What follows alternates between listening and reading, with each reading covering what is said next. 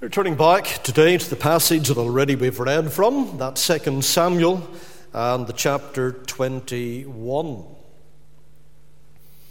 Taking the topic, what keeps an old soldier going? What keeps an old soldier going?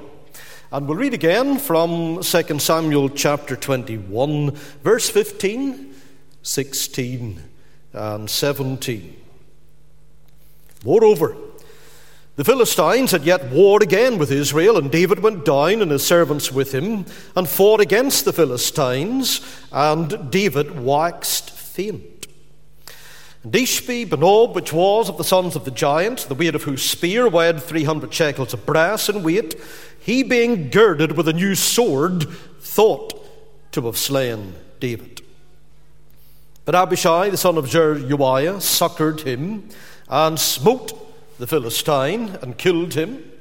Then the men of David sware unto him, saying, Thou shalt go no more out with us to battle, that thou quench not the light of Israel.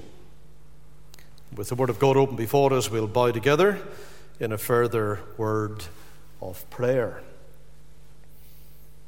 Our gracious Father, we come before Thee with this instructive passage, illustrative of needs and of realities that are round about us in this day.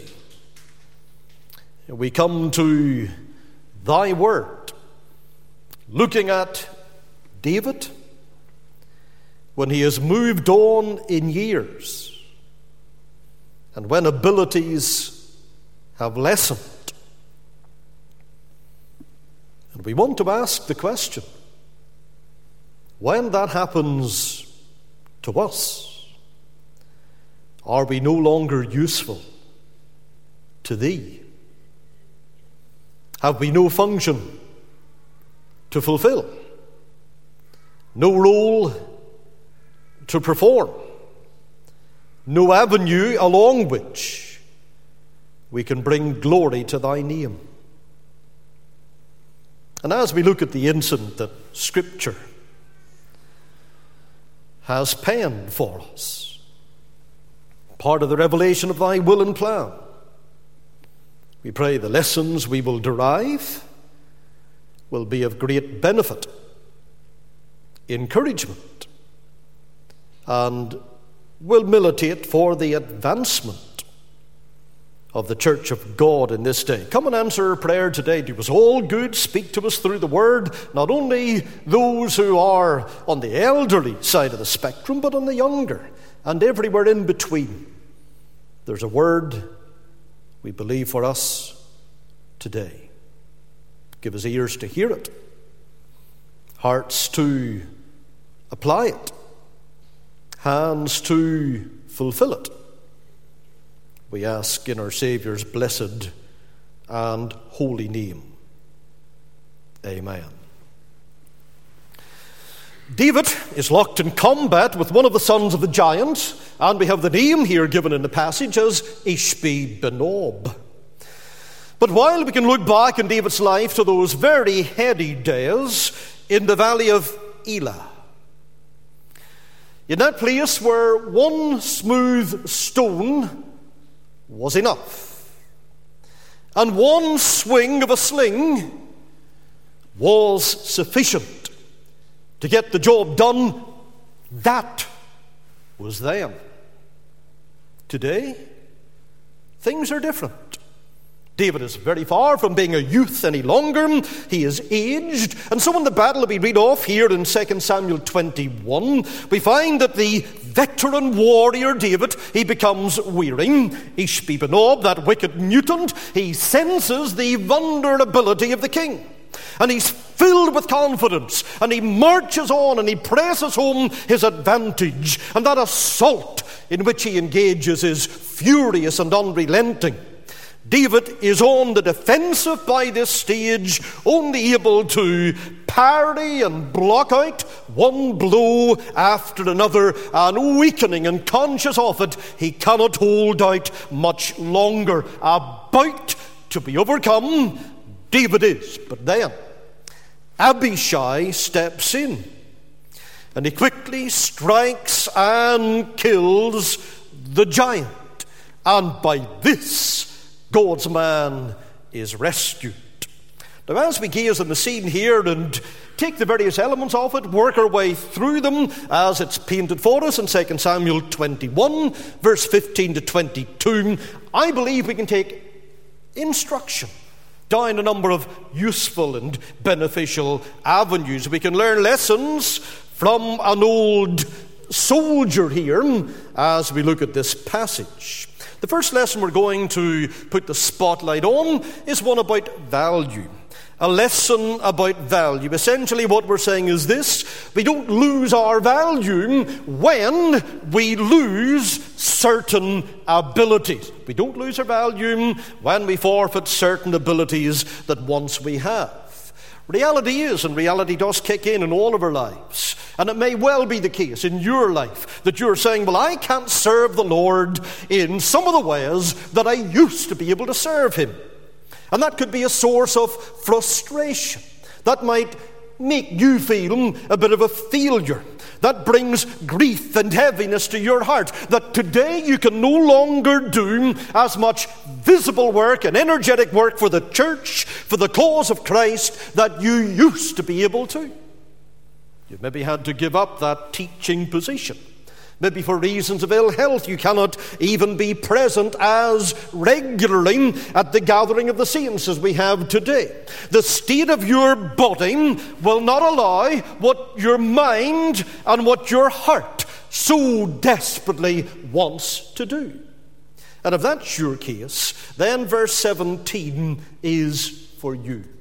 The last part of it says, then the men of David swear unto him, saying, Thou shalt go no more out with us to battle. You have put in your shift, David. We can't, for your safety, for our morale, we cannot have you coming out into the first rank along with your army again. Now, here is a man, David, who still had plenty of fight left in him. His heart was still as large as a lion's. His mind was bulging with strategies and military maneuvers, but really, he could no longer be in the fight. Now, was that a sign that he had begun to lose his value? That he could no longer be a contributing member of his nation? Not at all.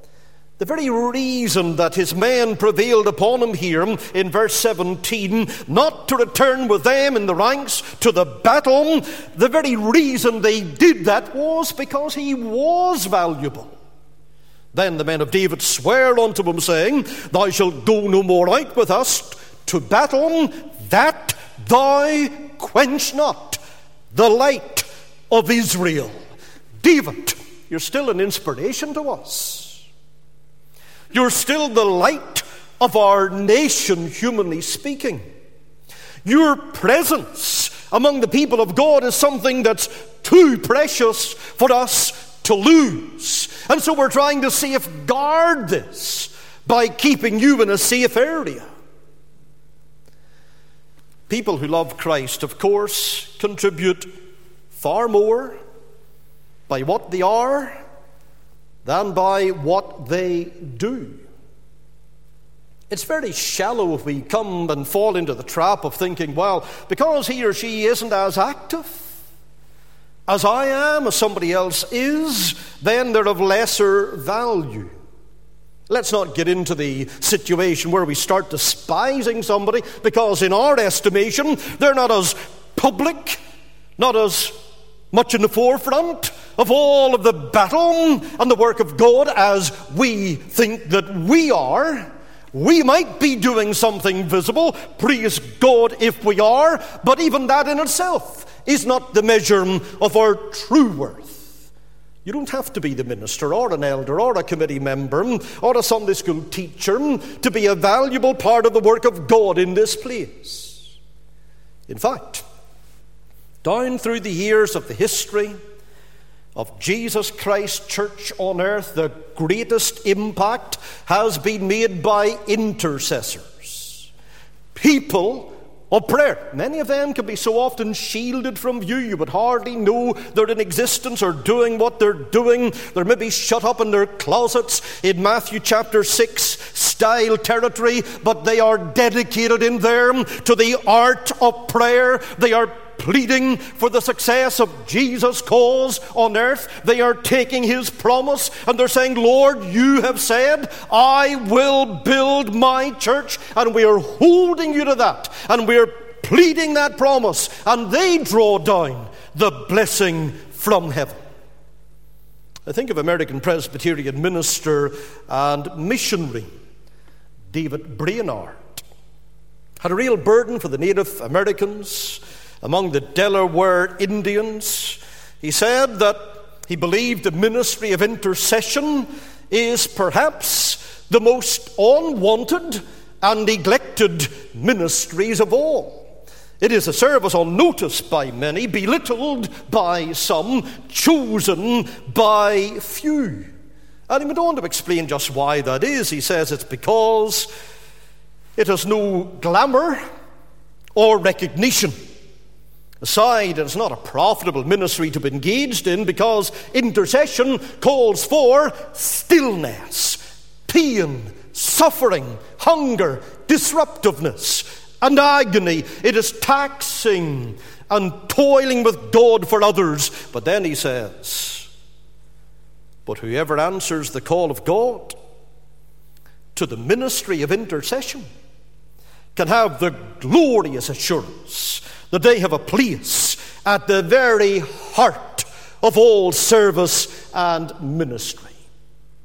And that was the place that Brainerd occupied, that William Carey, Jim Elliot, many other men, women of God occupied down through the years. Samuel Chadwick, in his dying prayer to his students, he told them, marshal the forces of prayer. That's the vital thing.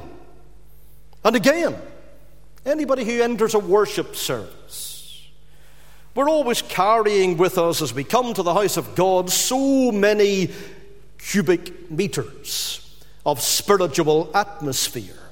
And if we come to worship and we're filled with bitterness in our heart and unbelief, and we come in the wrong spirit, then what do? We drain the spiritual climate in the place. We have an impact, and it's a negative one. But if we come filled with God's Holy Spirit, though we may not even necessarily speak a word or too many words, we can charge the service with love and with joy and with holy expectancy just by our very presence. Lord, make us all people like that, who will do serious business with God as a result.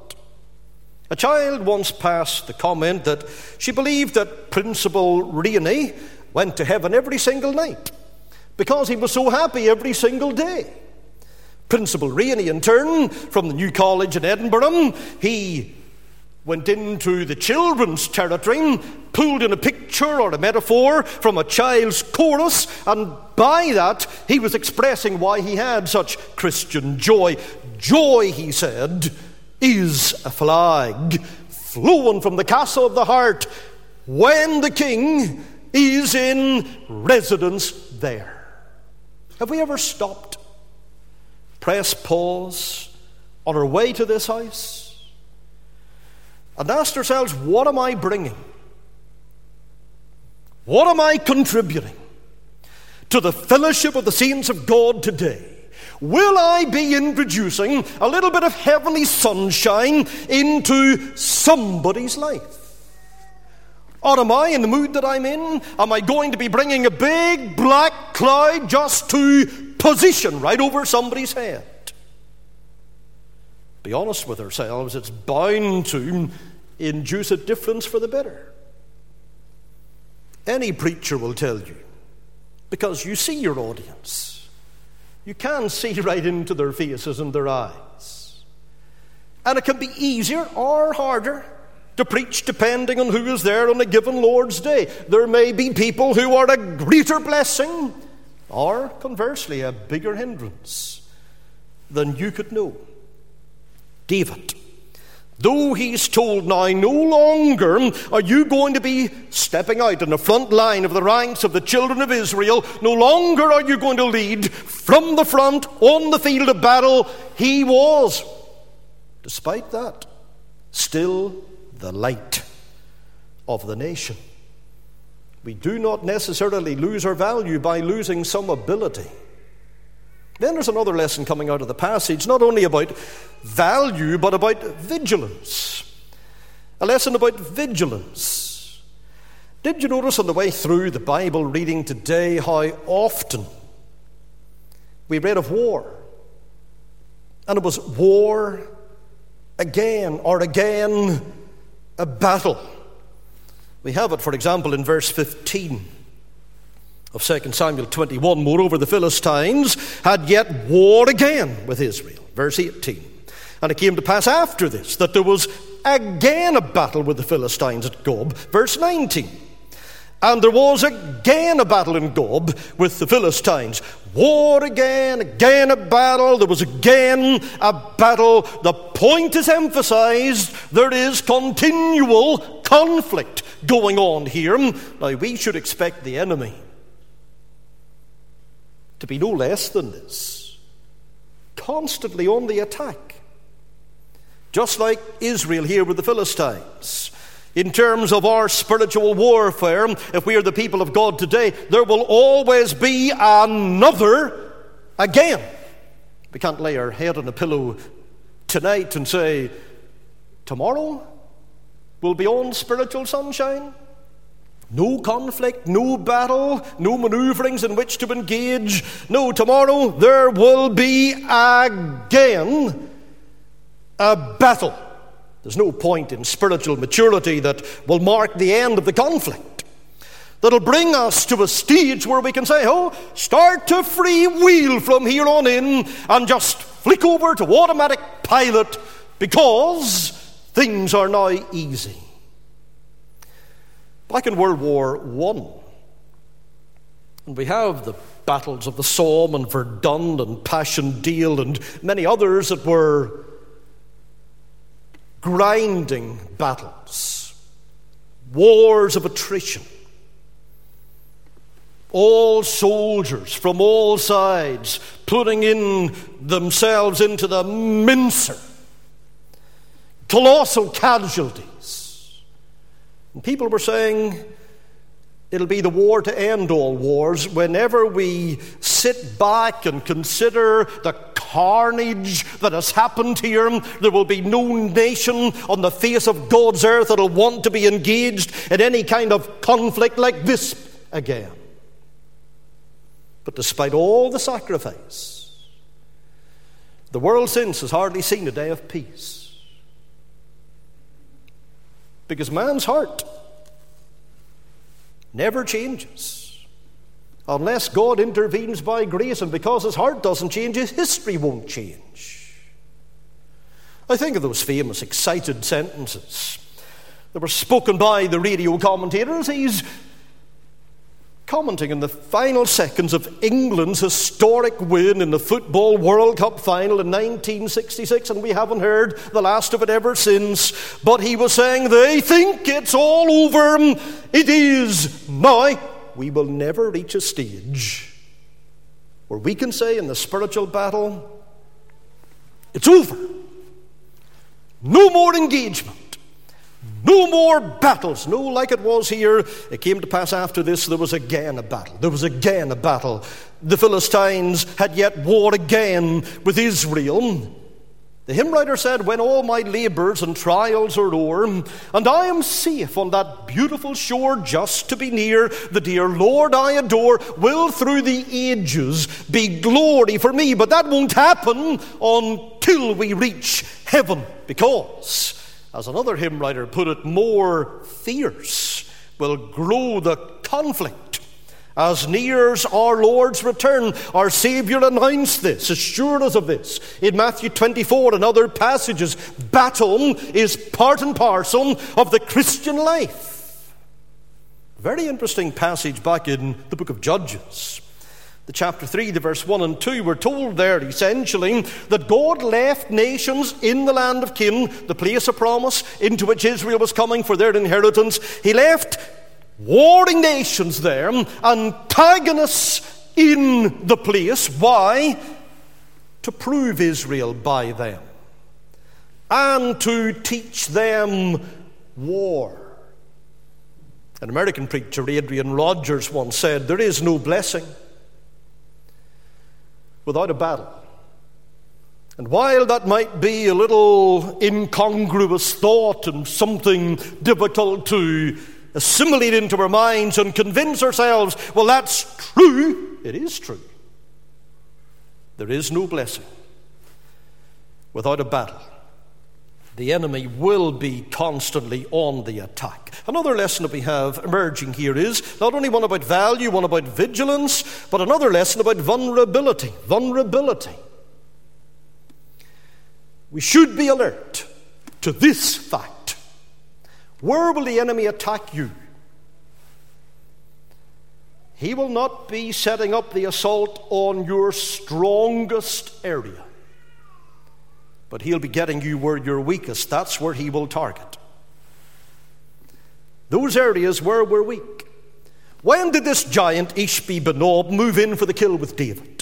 Well, look at verse 15 and verse 16 again. Verse 15, moreover the Philistines had yet war again with Israel, and David went down and his servants with him and fought against the Philistines. And, here's the point, David waxed faint, and Ishbi-Benob, which was of the sons of the giant, the weight of whose spear weighed 300 shekels of brass in weight, he being girded with a new sword, thought to have slain David. Here's my chance.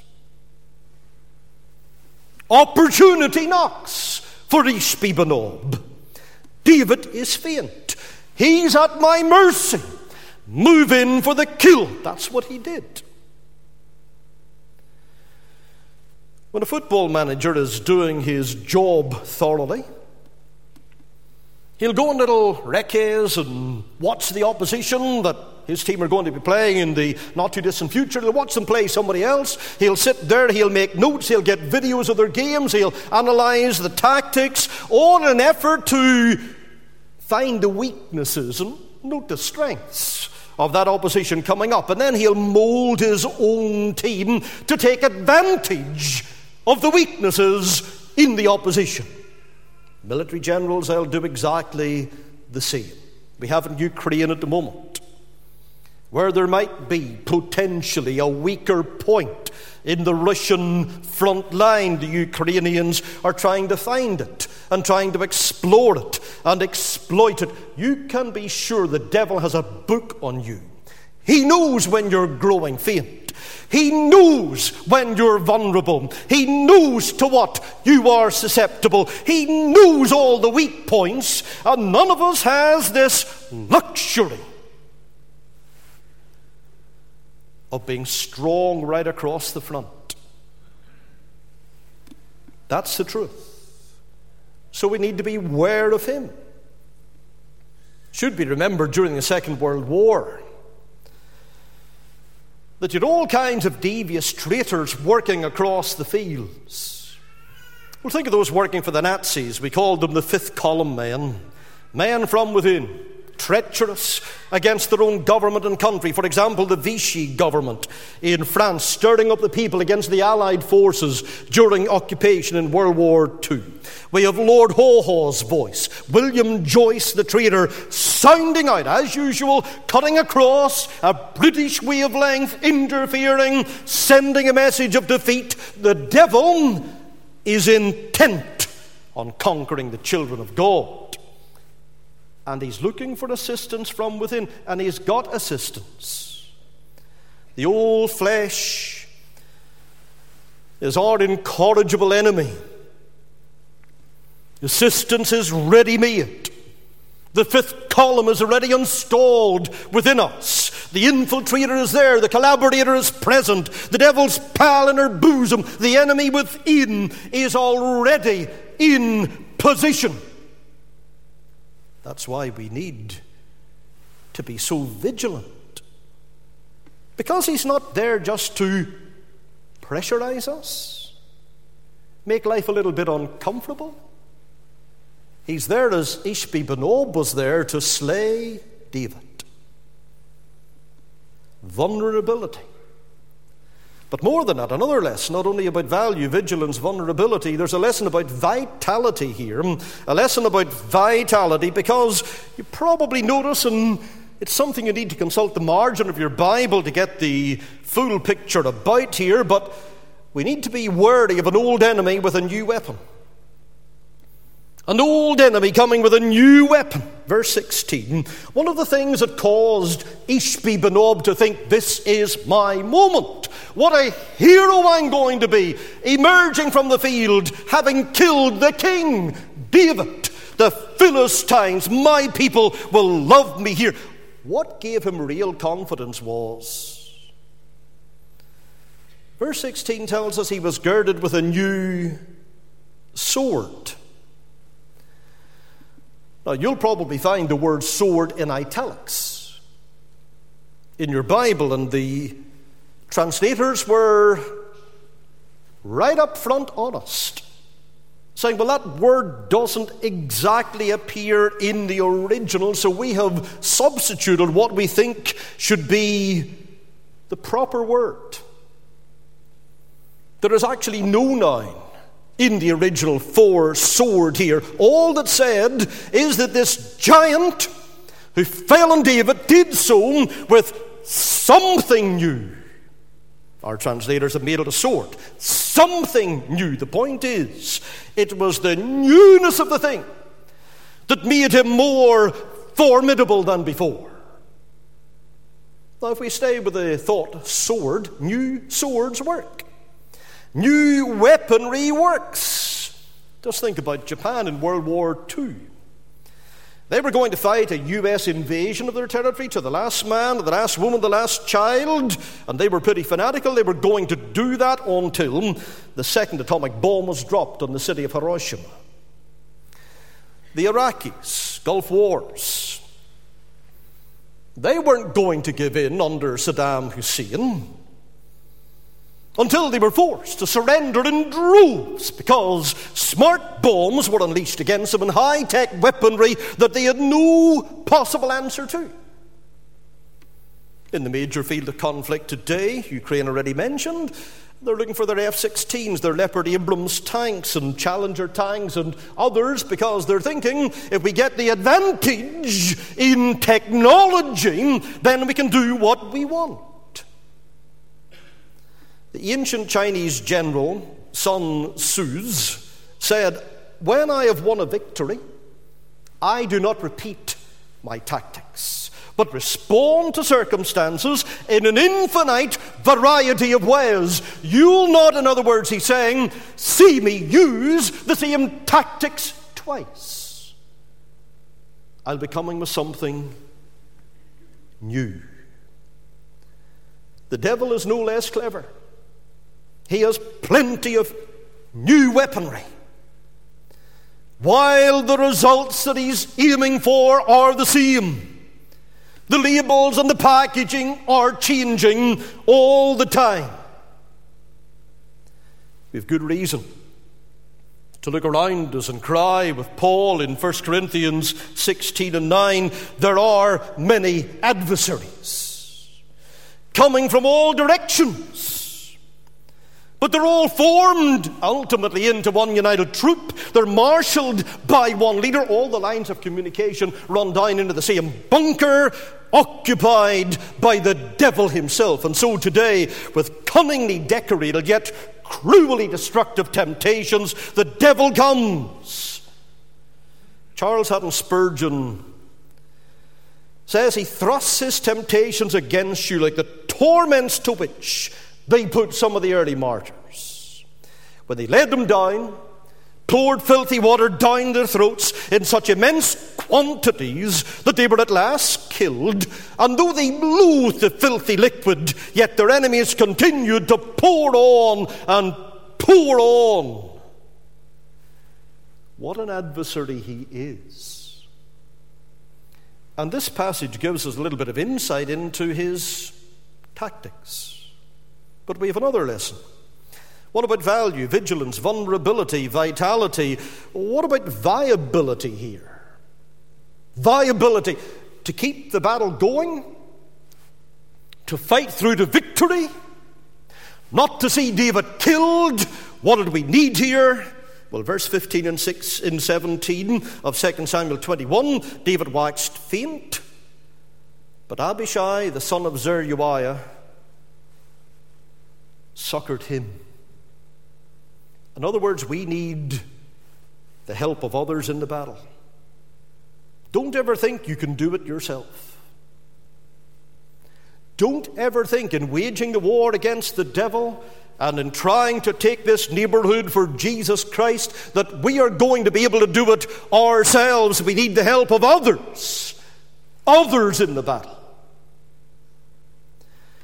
It's why we gather together. It's why it's dangerous that if you're able to be out at the house of God, you take the lazy option and you just tune in over the internet at home. That's a valuable commodity for those who are housebound, cannot be here. But if you have ability to be here, you should be here. You must be here. We need the help of others in the battle.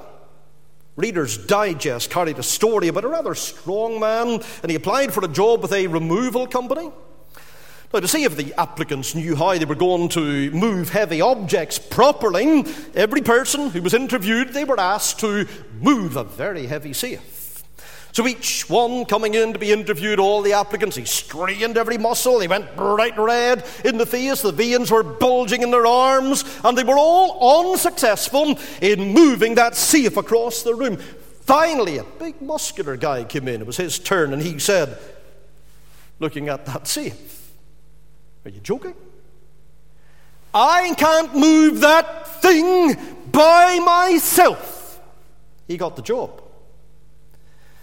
And we too would do well to learn that spiritual warfare is just too heavy a burden to carry alone. Even David here was indebted to the aid of Abishai. David waxed faint, but Abishai, the son of Zeruiah, succored him. What do we find in other passages in the Bible? For example, we have in Ecclesiastes 4.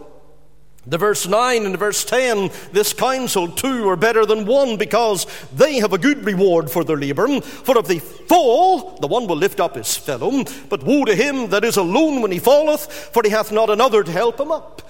In New Testament times, in Paul's great credit to the man by the name of Epaphroditus, he's saying, "I could not have done it without him."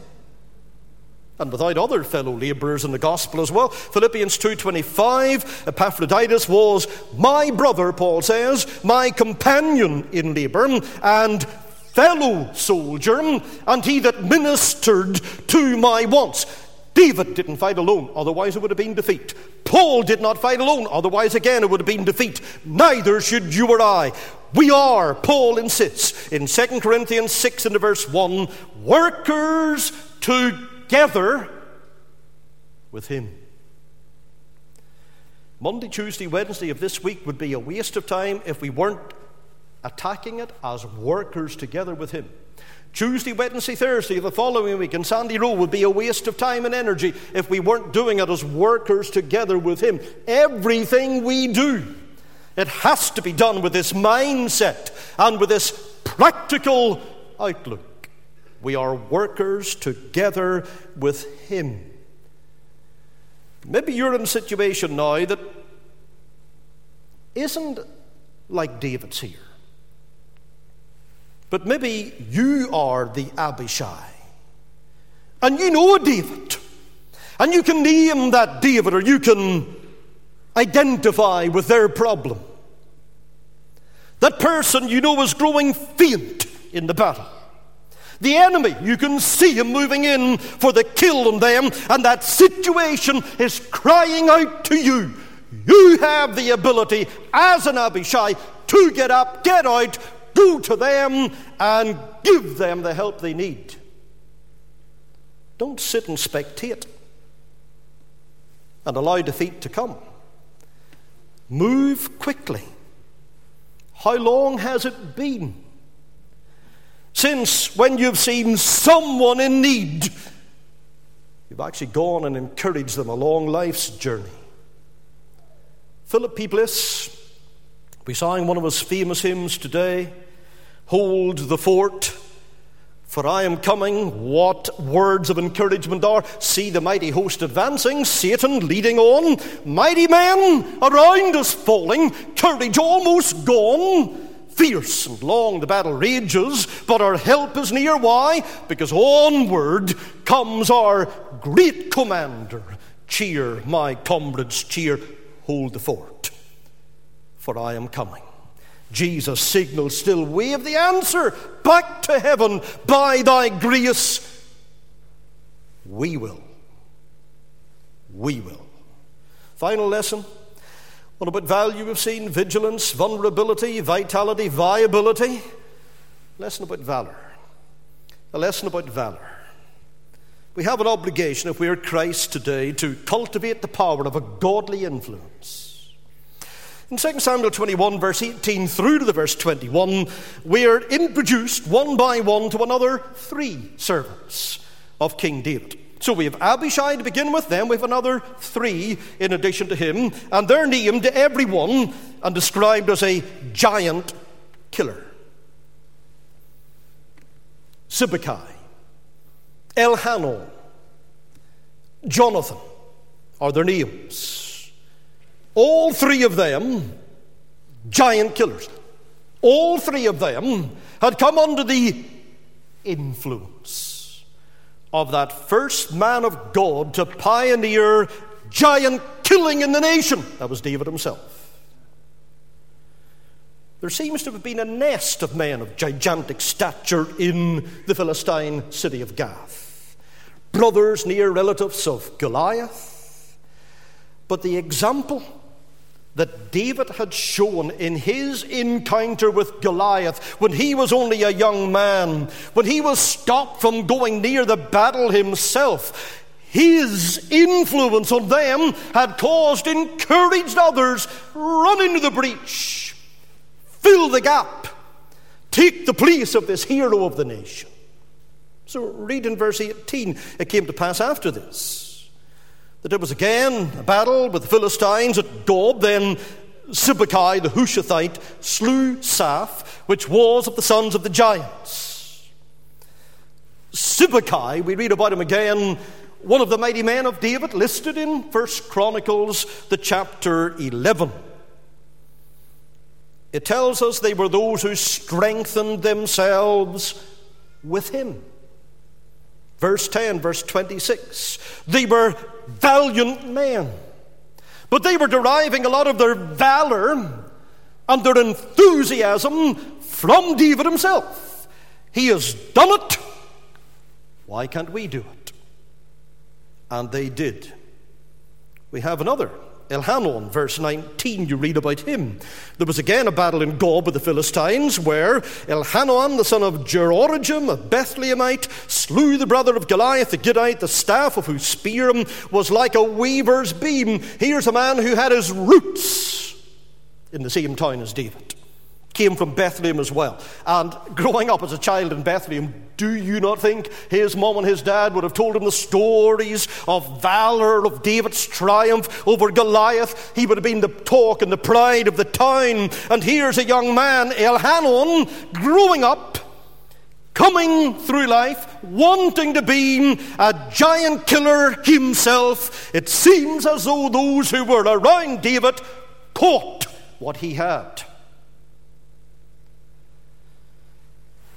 Are we those kind of people that are radiating spiritual energy. The Spirit's energy itself influencing others.